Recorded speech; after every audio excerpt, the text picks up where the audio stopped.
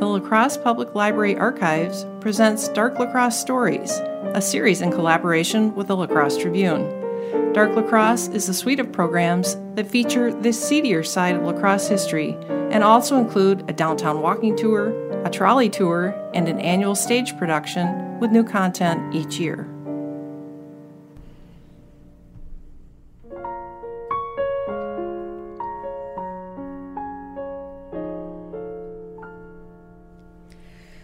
Let me just tell you now, they weren't fair trials.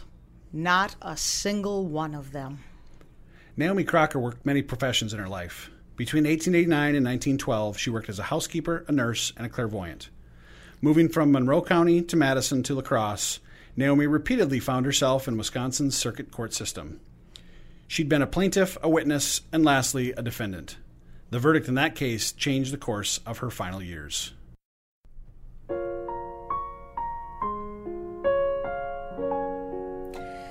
I got married young. I was just 17. Married, had 2 babies, lost one when she was 11 years old. Her father and I divorced after that. Then I lost my mother 2 years later. My father had already passed many years before, so I didn't have anybody to help me. I moved around a lot to make ends meet. I worked a lot of jobs. I'm not too proud to do what I have to do to put food on the table and have a place to live. But seems like everywhere I go, I'm getting screwed. One day, just sitting in my home in Madison near the state capitol, the gas company came out to replace my meter, and the gas main wasn't capped. I nearly choked to death on the fumes. I had been working as a nurse, but I was so sick after that, I couldn't work again for some time. After I moved to La Crosse, I was just walking across Main Street one day when I was hit by a car. That Harry Coleman from the Coleman Lumber Company was driving way too fast. But did anyone believe me? Of course not. And now, this mess. People saying all these nasty things about me when all I tried to do was to help that poor girl. Well, I should have known better. For all of it. I learned early on that the only person who's going to look out for you is you. And even then, sometimes that's just not good enough. Crocker did indeed have her fair share of encounters with the court. She had tried and failed twice to sue the Madison Gas and Coke Company for injuries she sustained in her home. In 1907, Crocker sued Harry Coleman for thousands of dollars in damages relating to the incident with his car on Main Street. She stated she sustained injuries, but other witnesses testified that the car Coleman was driving was not going fast and that, quote, the fender merely grazed her skirts. It was reported that Crocker fainted into the arms of the vehicle's passenger, Alfred James. She lost this case as well. I still have the limp. Around the same time, rumors began to spread that Naomi was soliciting medical practices for, quote, women in need. Authorities had been watching her for some time suspiciously, but could never get any victims to testify, which is unsurprising considering the alleged activities were illegal. That all changed in 1912 with Mary Kranz. Mary Kranz is my daughter.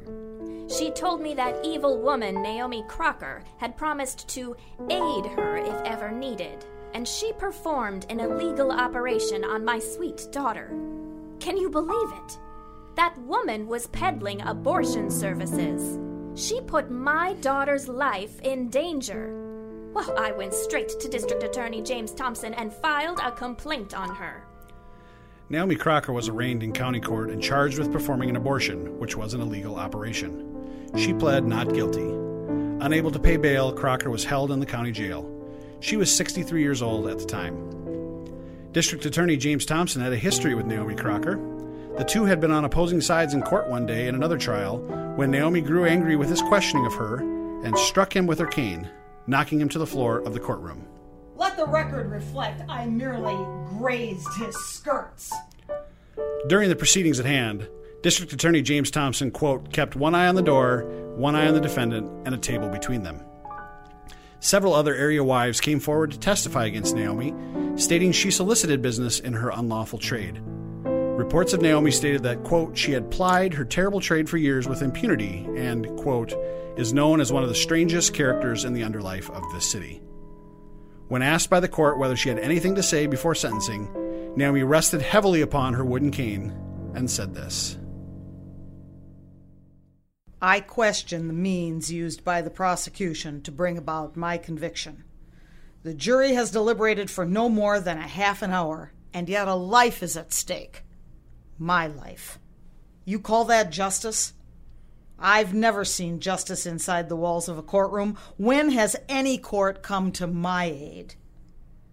And yet you deem yourselves capable of condemning my life. I am 63 years old and in poor health. Any sentence upon me will likely be terminal. I have sat by as the papers have called me a savage old dame.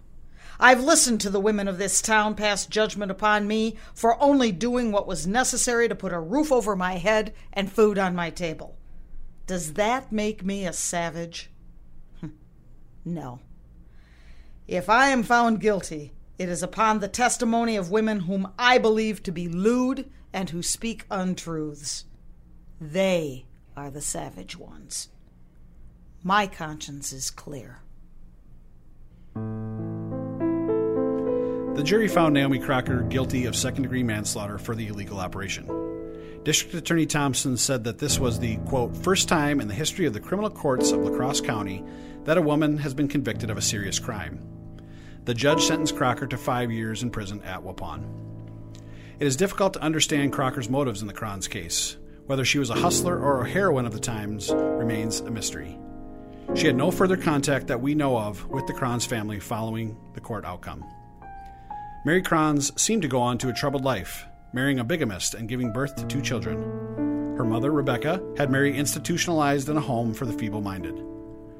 We know even less about Naomi Crocker following her conviction. At the time, given her age and her reported poor health, it was suspected that the sentence was likely for life. But Crocker served her time and was released. She died at the age of 82 in 1931 at the Floyd County home in Iowa. She is buried in Woodlawn Cemetery in Sparta. And now I'd like to welcome in Carla Swerman of the La Crosse Public Library Archives Department, who did some of the initial research for this story. Buried with Naomi Crocker is the truth behind her outlandish actions.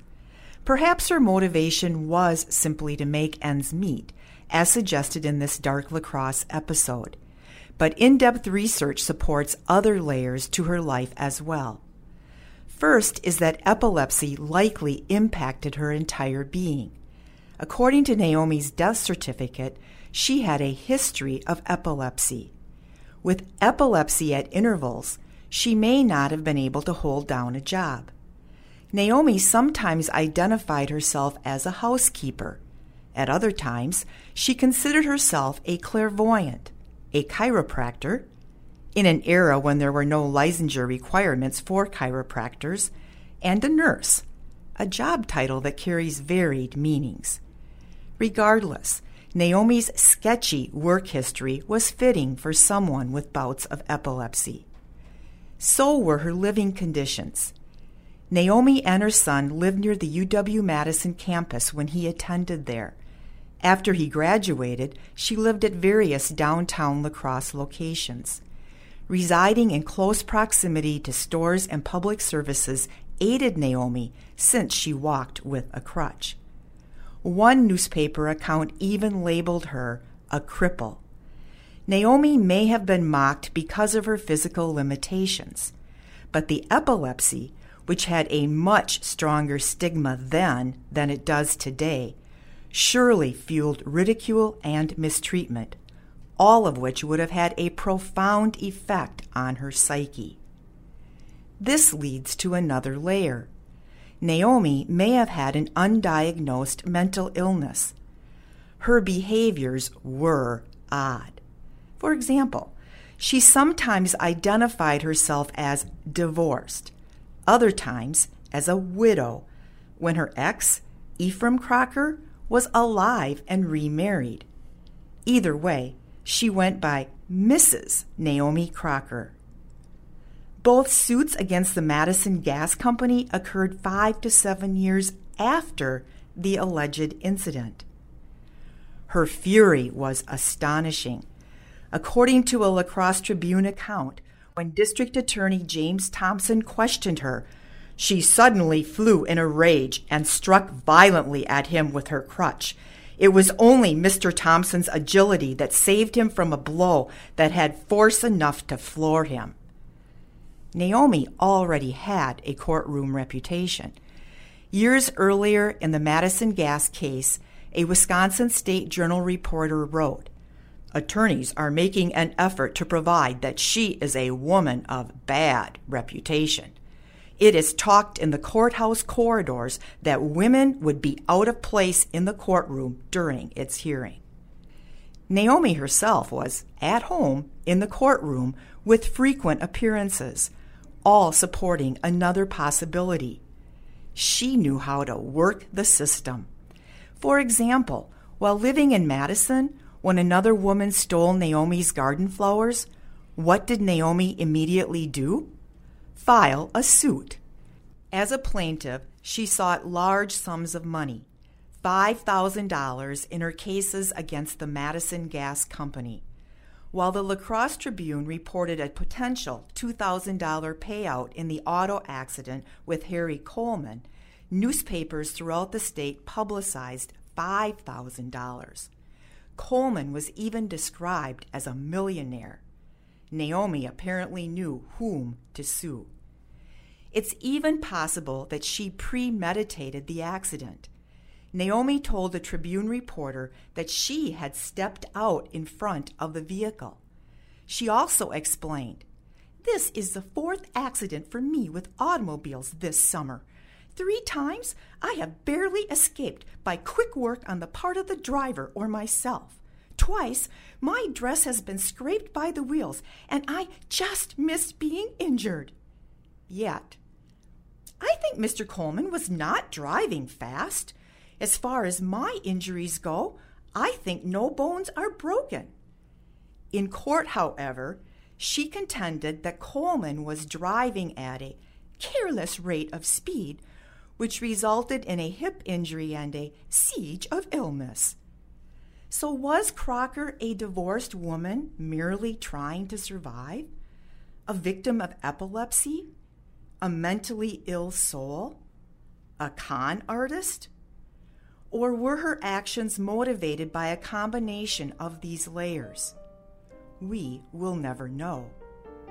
What we do know is that Naomi was the first woman, and probably the only woman, in La Crosse County to be sentenced with manslaughter for an abortion.